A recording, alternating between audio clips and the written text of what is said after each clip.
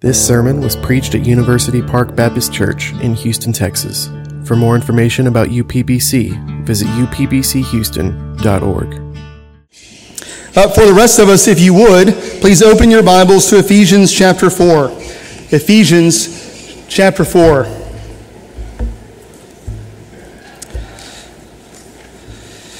We have reached the midpoint in Paul's letter to the Ephesians. The apostle has spent 3 chapters unpacking deep and wonderful truths for us. He's been unpacking what one brother called some pretty heady stuff. I think most of you can affirm and attest to that when you read Ephesians 1, Ephesians 2, and Ephesians 3, that there is, in fact, some incredible, wonderful truths that the Apostle Paul is giving us as he prepares us for the second half of his letter. And sometimes, so often, when we read the Bible, when we hear God's word preached to us, we would do well simply to say with Paul in Romans chapter 11, "Oh, the depth of the riches and the wisdom and the knowledge of God, how unsearchable are his ways, how inscrutable are his judgments." So as we approach Ephesians chapter 4 this morning, I pray that your heart would be ready to receive God's word for you today. Let's read Ephesians chapter 4, starting in verse 1. Listen as I read. "I therefore, a prisoner for the Lord, urge you to walk in a manner worthy of the calling to which you have been called, with all humility and gentleness, with patience, bearing with one another in love, eager to maintain the unity of the Spirit in the bond of peace. There is one body and one Spirit, just as you have been called to one hope that belongs to your call, one Lord, one faith, one baptism, one God and Father of all, who is over all and through all and in all. But grace was given to each one of us according to the measure of Christ's gift. Therefore it says, when he ascended on high, he led a host of captives and he gave gifts to men. In saying he ascended, what does it mean but that he also had descended into the lower regions, the earth?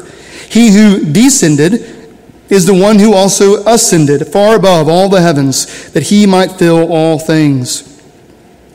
And he gave the apostles, the prophets, the evangelists, the shepherds and teachers, to equip the saints for the work of ministry, for building up the body of Christ, until we all attain to the unity of the faith and of the knowledge of the Son of God, to mature manhood, to the measure of the stature of the fullness of Christ, so that we may no longer be children, tossed to and fro by the waves and carried about by every wind of doctrine, by human cunning, by craftiness and deceitful schemes. Rather, speaking the truth in love, we are to grow up in every way into him who is the head, into Christ, from whom the whole body, joined and held together by every joint with which it is equipped, when each part is working properly, makes the body grow so that it builds itself up in love." This is God's word for you this morning. We will consider these 16 verses under 3 sections. So if you're taking notes, this is the outline of the sermon. 16 verses, 3 sections. First, we'll consider verses 1 through 6 under the unity of the Spirit. The unity of the Spirit. We'll consider verses 7 through 13 under diversity of gifts. Diversity of gifts. And lastly, we'll consider verses 13 through 16 under one common purpose. Unity of the Spirit, diversity of gifts, one common purpose. Let's take a moment now and pray and ask God to be with us as we consider his word. Let's pray.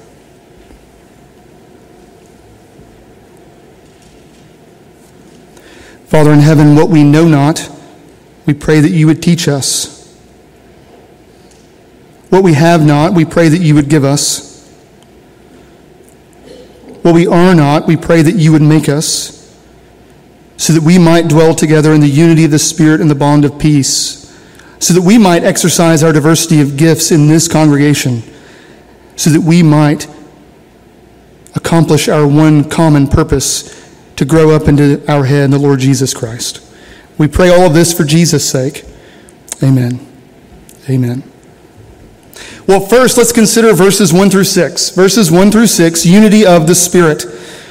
The Apostle Paul has, here in this letter, just finished praying for the church of Jesus Christ.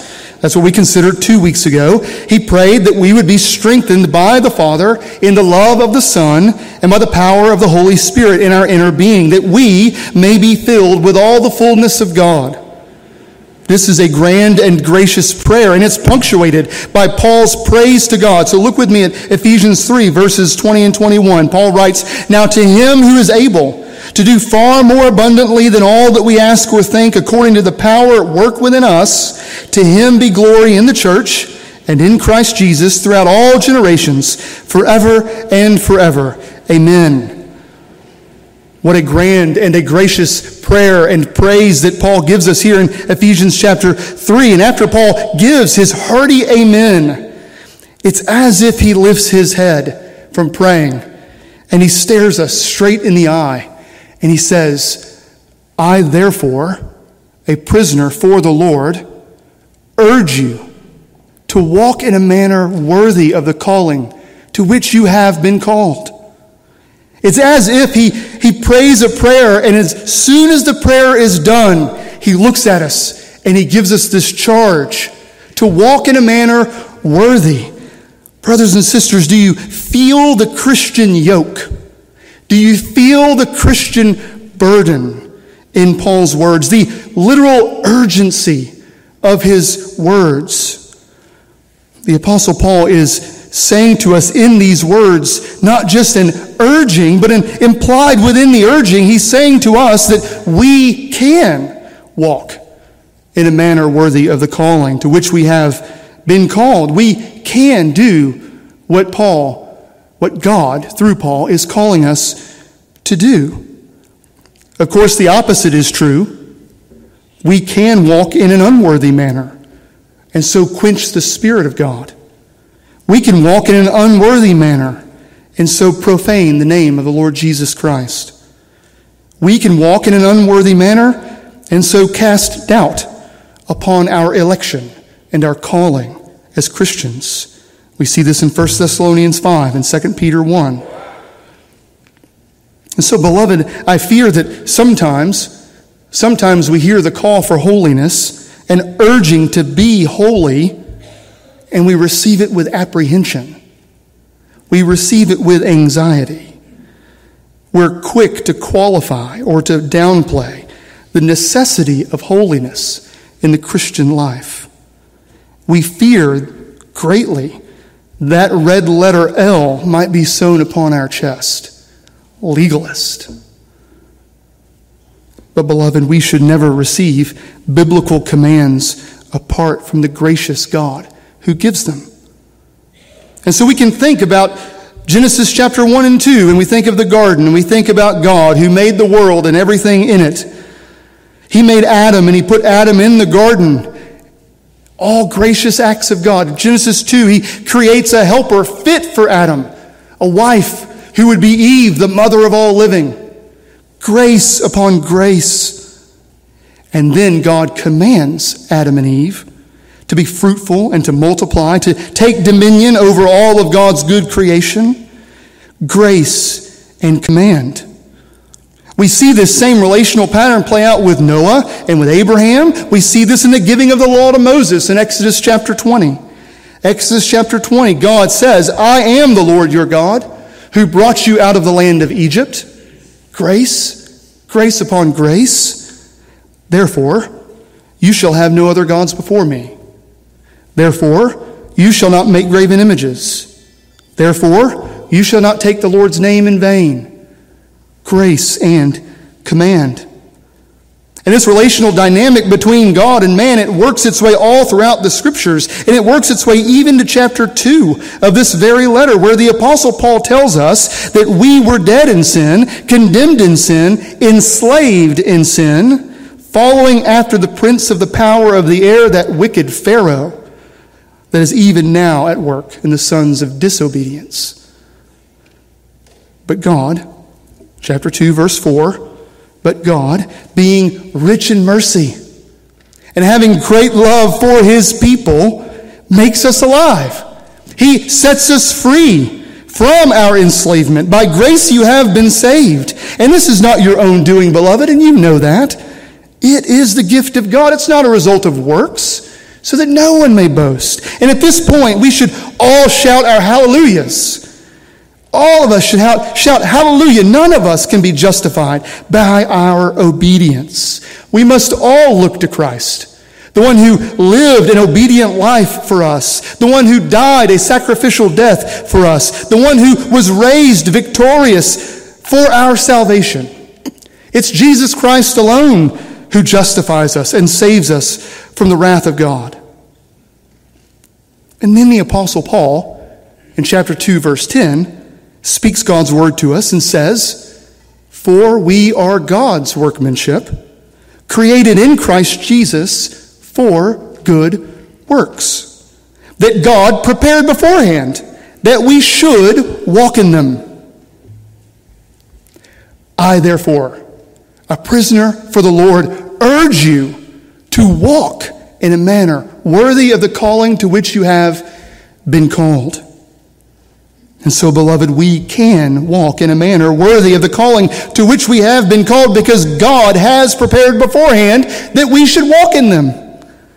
He has called us out of the land of Egypt, that kingdom of darkness, out of slavery to sin, and He has placed us in the kingdom of His beloved Son, the kingdom of light, and He has sealed us with His promised Holy Spirit, Ephesians chapter 1.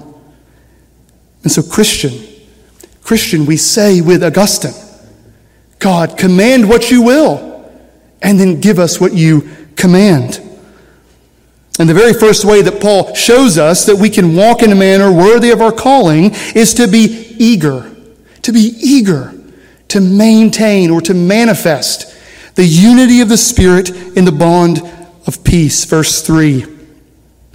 You might recall that Paul is writing this letter to a church that is wrestling through a merger of Jew and Gentile, and all that would entail for the Christian life. And so in the midst of incredible differences, Paul urges these Christians, and he urges us to be eager to maintain or manifest the unity of the Spirit in the church of Christ.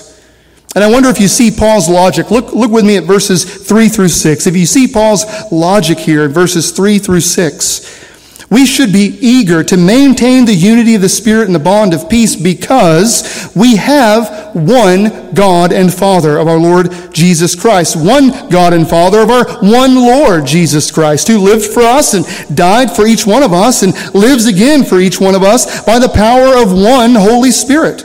We have one faith that was once for all delivered to the one body of saints who have entered into the one body through the one baptism. And together we share in one great and glorious hope, Christ in us, the hope of glory. Here in these verses we see a sevenfold oneness. I wonder if you caught the number of times that Paul uses one, the word one there. He says there is one God, there is one Lord, there is one Spirit. He does it 7 times, this picture of completion and fullness. What had Paul just prayed?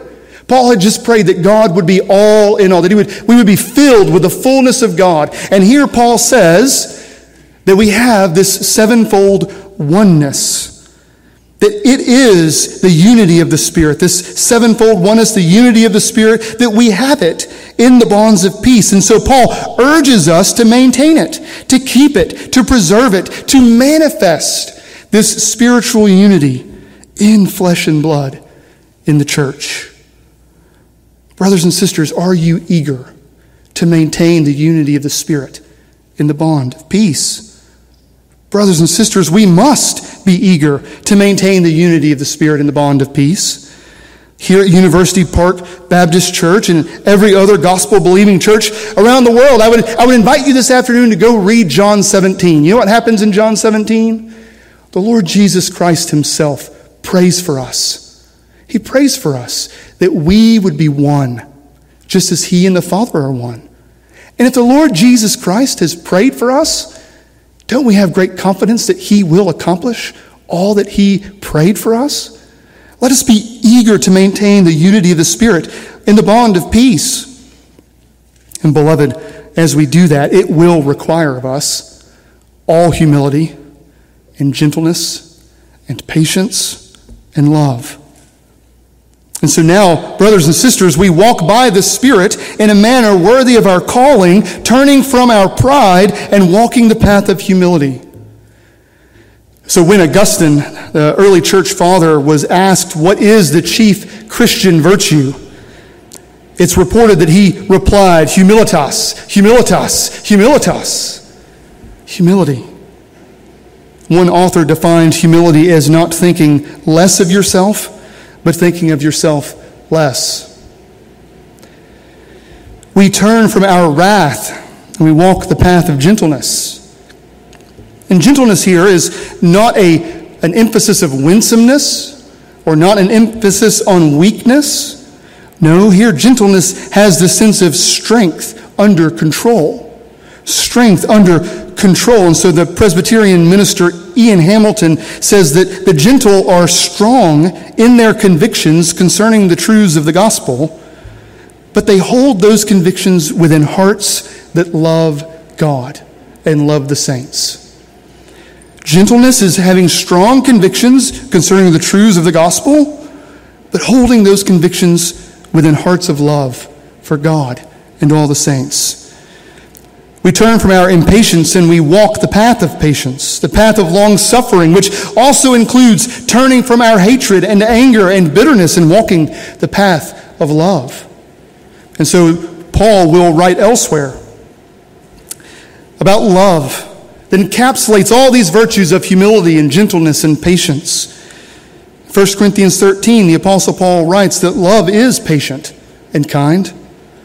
Love does not envy or boast. It is not arrogant or rude. It does not insist on its own way. Love is not irritable or resentful. Love does not rejoice at wrongdoing, but rejoices with the truth. Love bears all things. Love believes all things. Love hopes all things. Love endures all things. Love never ends. And so all of this unity of the Spirit that we walk out in humility and gentleness and patience is to be wrapped up in our love for God and our love for each other. It's to be accomplished in our lives by the continual turning away, repenting of sin, and keeping in step with the Spirit of God as we walk the path of life by faith together. So is it any wonder that Martin Luther said the whole of the Christian life is repentance and faith. Repentance and faith. Repentance and faith. God has made known to us, beloved, the path of life. In His presence there is fullness of joy, and at His right hand is the Lord Jesus Christ, our great pleasure forevermore. And so we walk the path of humility and gentleness and patience and love together. Loved ones, let's walk in a manner worthy of our calling by eagerly maintaining the unity of the Spirit in the bond of peace. And as we live in such a way in the church, the Apostle Paul tells us that this unity of the Spirit comes with a diversity of gifts. It comes with a diversity of gifts. Look at verse 7. Look at verse 7 of this. Nope, that's chapter 3, verse 7. But grace was given to each one of us according to the measure of Christ's gift. Therefore it says, when He ascended on high, He led a host of captives, and He gave gifts to men. In saying He ascended, what does it mean but that He also descended into the lower regions of the earth? He who descended is the one who is also ascended far above all the heavens, that He might fill all things.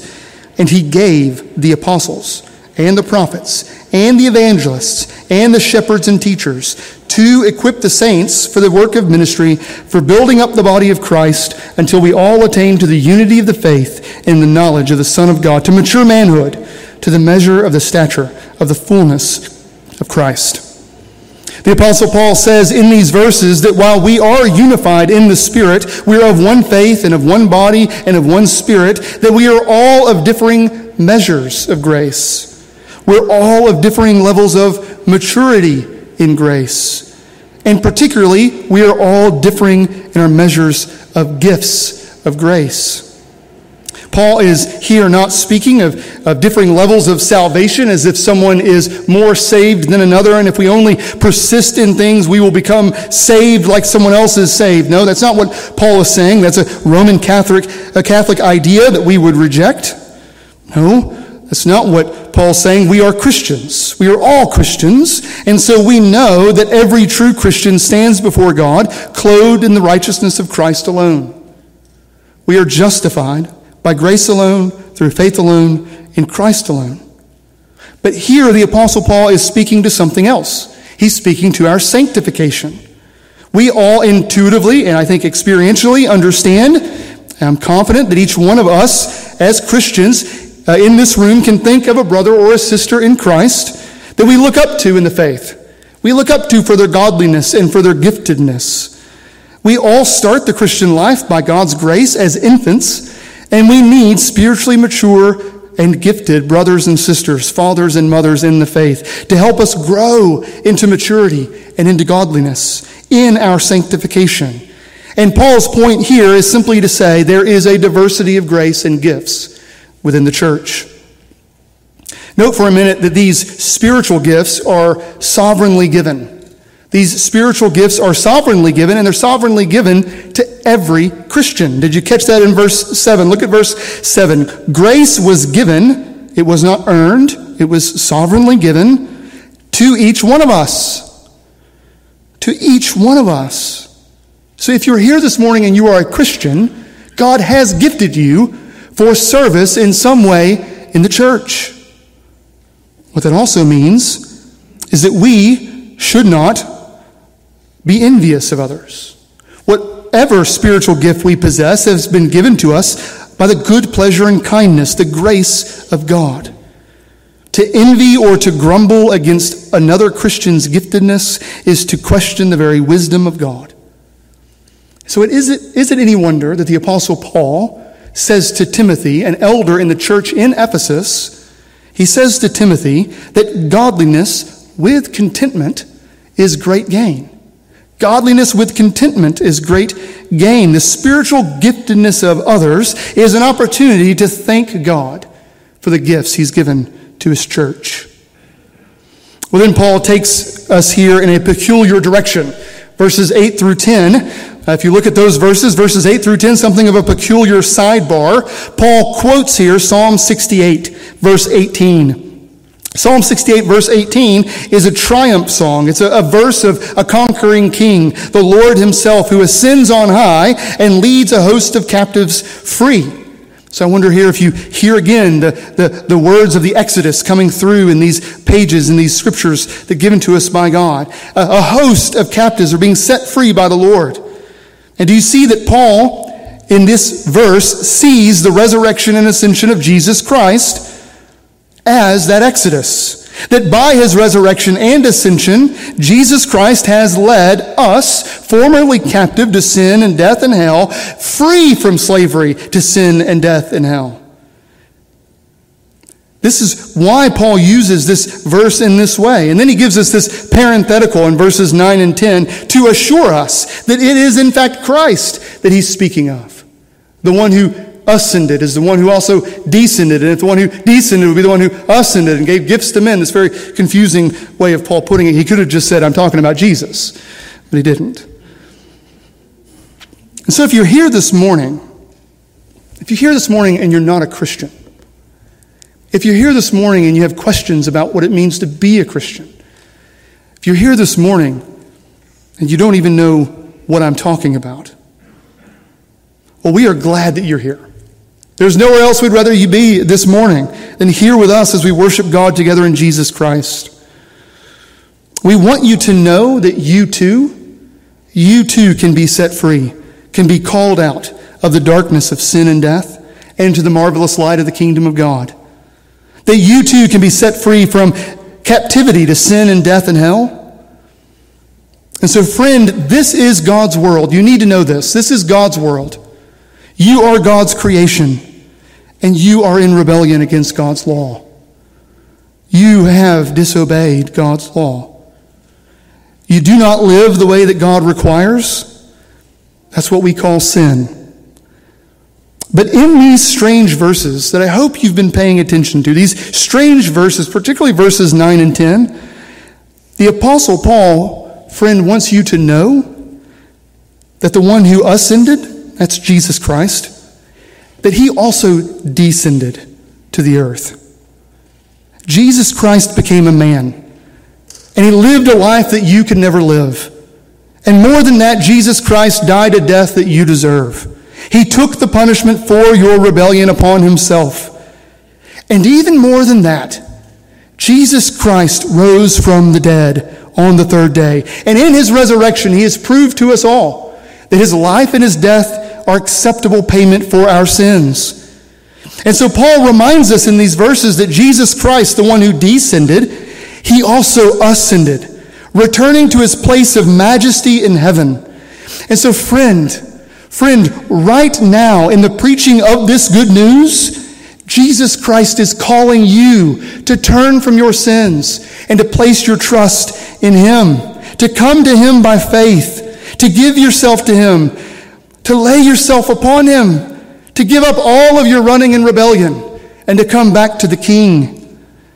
And so friend, I urge you, in the name of Jesus Christ, turn from your sin and trust in him alone. Give yourself to Jesus Christ, and once you have done that, once you have given yourself to Jesus Christ, please tell someone that you're seated next to, come find me after the service. We would love nothing more than to tell you what it means to be a Christian and to encourage you in your walk of this new calling you have in Jesus Christ. Well, let's look again at verse 8. Turn your attention to verse 8. If you read Psalm 68, verse 18, most, if not all of your Bibles will say that the Lord received gifts from men. Received gifts from him. But Paul here says that he gave gifts to men. So what's going on here? I just want to spend a few moments addressing this because I don't want anyone to be confused, though it is confusing. So there's two thoughts. One is that some ancient manuscripts actually read like Paul's quotation. That Psalm 68:18 says, the Lord gave gifts to men. That's one way of understanding it and the easiest explanation for what's happening here. But those manuscripts are the minority report. And so what's likely happening is that the quotation here from Paul is Paul himself emphasizing that the triumph of Jesus Christ in his resurrection and his ascension is so incredible that he plunders Satan and the demons.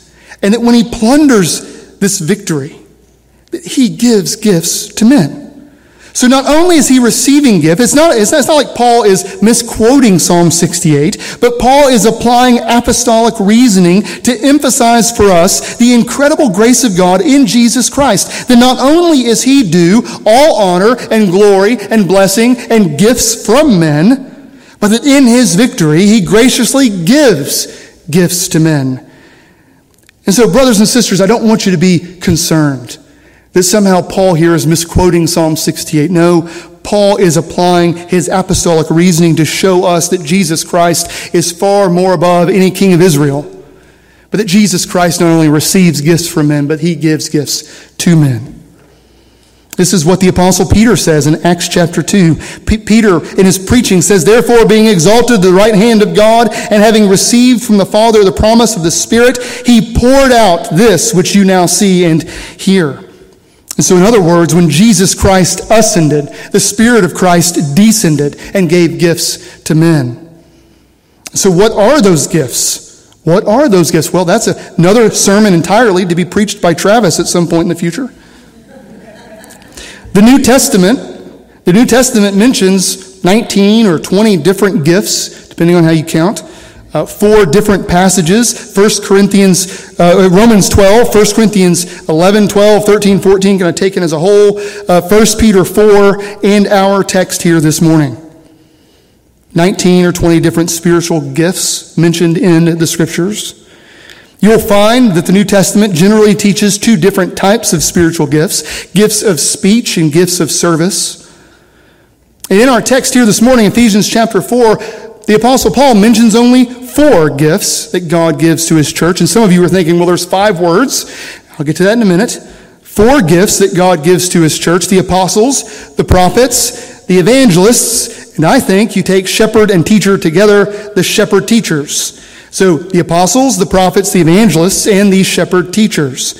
And this is the only list in all of the New Testament that seem to combine together the gifts of speech and service, or the gift of word and deed. It's instructive here that each of these gifts is a word gift, that's a speech gift. That is, that each of these gifts is identified with the ministry of speaking and teaching God's word. We know from Ephesians chapter 2, verse 20, that the apostles and prophets were foundational to the church of Christ. The apostles were men, including the apostle Paul, who were uniquely commissioned by the Lord Jesus himself to speak and teach God's word to God's people. And so in doing the entire New Testament, we receive it as apostolic teaching. It carries the weight and authority of the Lord Jesus Christ himself because it was given to us by the apostles. The prophets here were also foundational to the church of Christ. That is, that the prophets were contemporaries of the apostles who declared, "Thus says the Lord." They were prophetic in their revelation of God's word. It was not necessarily apostolic in its authority, but it was here given to the early church and contained, it seems, in the earliest days of the New Testament church. And so we're not here thinking about Old Testament prophets. These were New Testament prophets, but certainly there was a common ministry of speaking and teaching God's word to God's people in the earliest days of the church. And so Paul says himself that the apostles and the prophets were foundational to the establishment of the church of Christ, which means that these particular gifts no longer function in the church today. We do not have apostles and prophets in this sense in the church today. But the Lord, in his wisdom and in his providence, did not leave the church without word gifts or speech gifts. He gave evangelists and shepherd teachers to the church. So some have suggested that perhaps all 3 of these gifts, evangelist, shepherd, and teachers, are one gifting or one office, the office of an elder. Others have suggested that evangelists were likely apostles and prophets, only foundational to the church rather than currently functional in the church. Look, it's hard to be dogmatic about these kinds of things. And perhaps this is one of the ways that we can maintain the unity of the Spirit, by bearing with one another in our differing understandings of these difficult texts. I think that in these 3 words, evangelist, shepherd, and teacher, we find 2 gifts that regularly rest in one office. 3 words, 2 gifts that regularly, not always, but regularly rests in one office, and that is the office of an elder. There are grammatical reasons for my position in this, but more than that is the overwhelming biblical testimony of the office and function of an elder in the church. I'd also just incidentally point out in Ephesians chapter 4, verse 11, the word shepherd is the only time in the New Testament we have the word that we would translate pastor. It's the only time in the New Testament that we would translate the word pastor, but that the office of an elder is referred to some 20 times in the New Testament. We find the qualifications and responsibilities for an elder in Titus 1, 1 Timothy 3, and 1 Peter 5.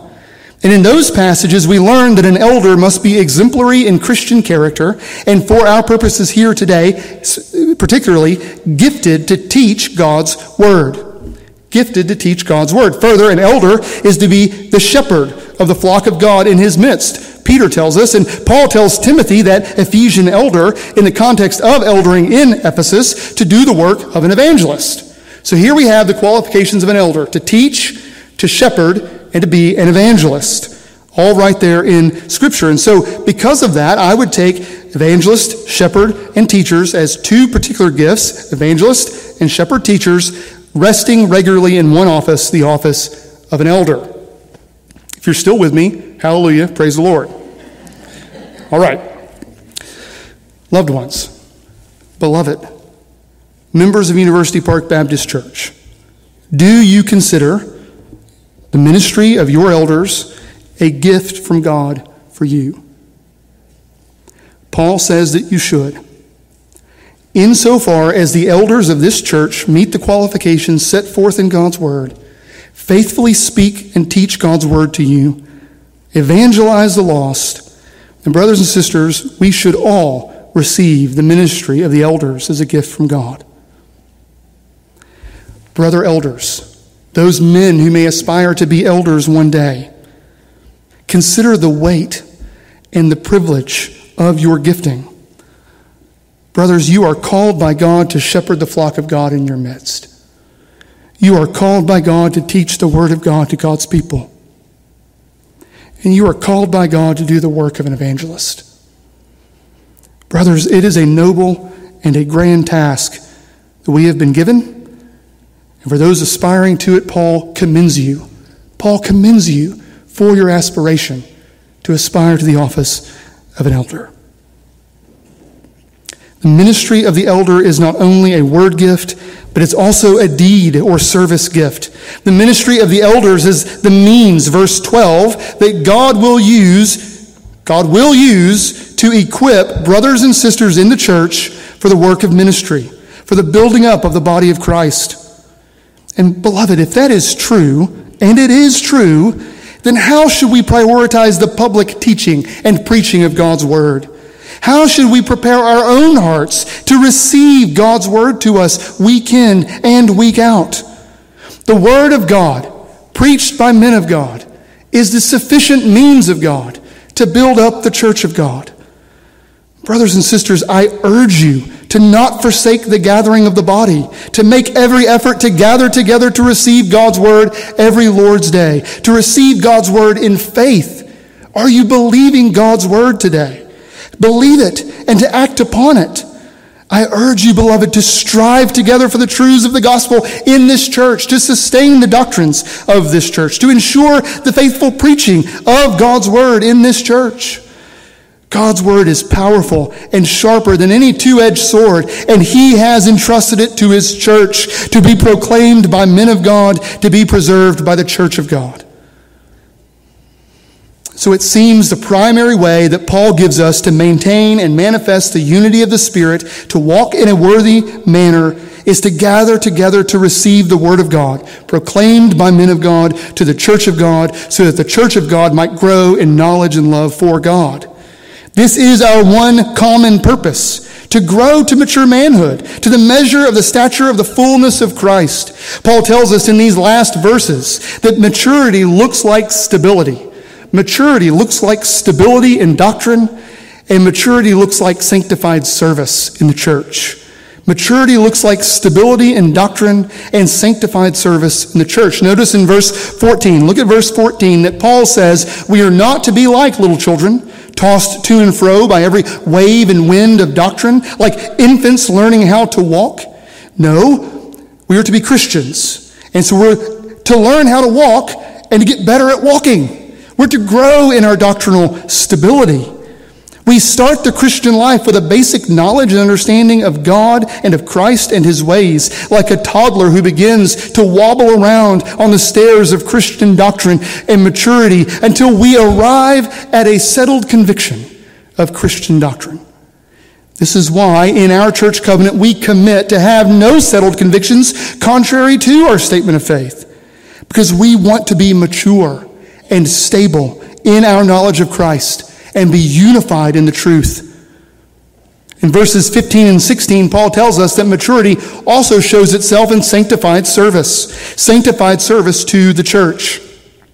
The elders may have the responsibility and privilege of oversight and of teaching in the church, but brothers and sisters in Christ, the ministry of the elders, speaking the truth in love, is aimed at equipping every member for sanctified service in the church. We are to grow up in every way into him who is the head, into Christ himself, from whom the whole body, joined together, working properly together. Did you catch that? We're joined together and working properly together. For what end? Until the whole body grows itself up. It builds itself up in love for God and for each other. So brothers and sisters, the church needs your sanctified service. We need your sanctified service. We need each other to spur one another on in love and good deeds. We need one another to love the little children, all the children in our midst, to help raise them in the nurture and admonition of the Lord. We need men and women devoted to prayer, serving the body of Christ by petitioning the head of the body. And let me just say how encouraged I have been by so many of you in your service to this church, and in especially, I've been encouraged the way that the deacons have served this congregation. The deacons have done an incredible job with great zeal and competence in serving this congregation. So praise the Lord for your service in the church. Thank God for the gifts that He has given you in the church. We need God's word to do God's work in God's church through the people of God. This is our one common purpose in the church, to walk in a manner worthy of the calling to which we have been called, to grow in unity and maturity in Christ.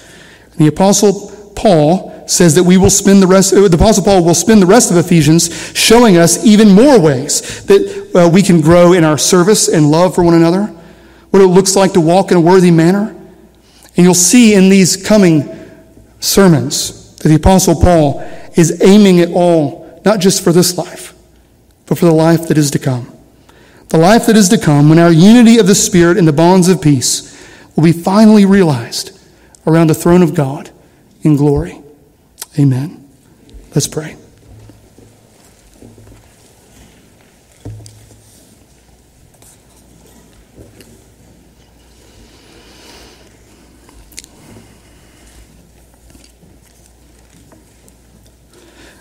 God in heaven, we do pray that we would receive the word of God, that we would believe it, and that we would act upon it. God, we pray that you would work in us and through us for the building up of your church until we all attain to the unity of the faith and of the knowledge of the Son of God, until we attain to mature manhood, to the measure of the stature of the fullness of Christ, that we might not be tossed to and fro, that we would stand firm, that we might not be hearers only, but doers of the word, and so sanctify our service to you and your church. And we pray that we would do this with all humility and gentleness, patience and love. We pray in Jesus' name. Amen.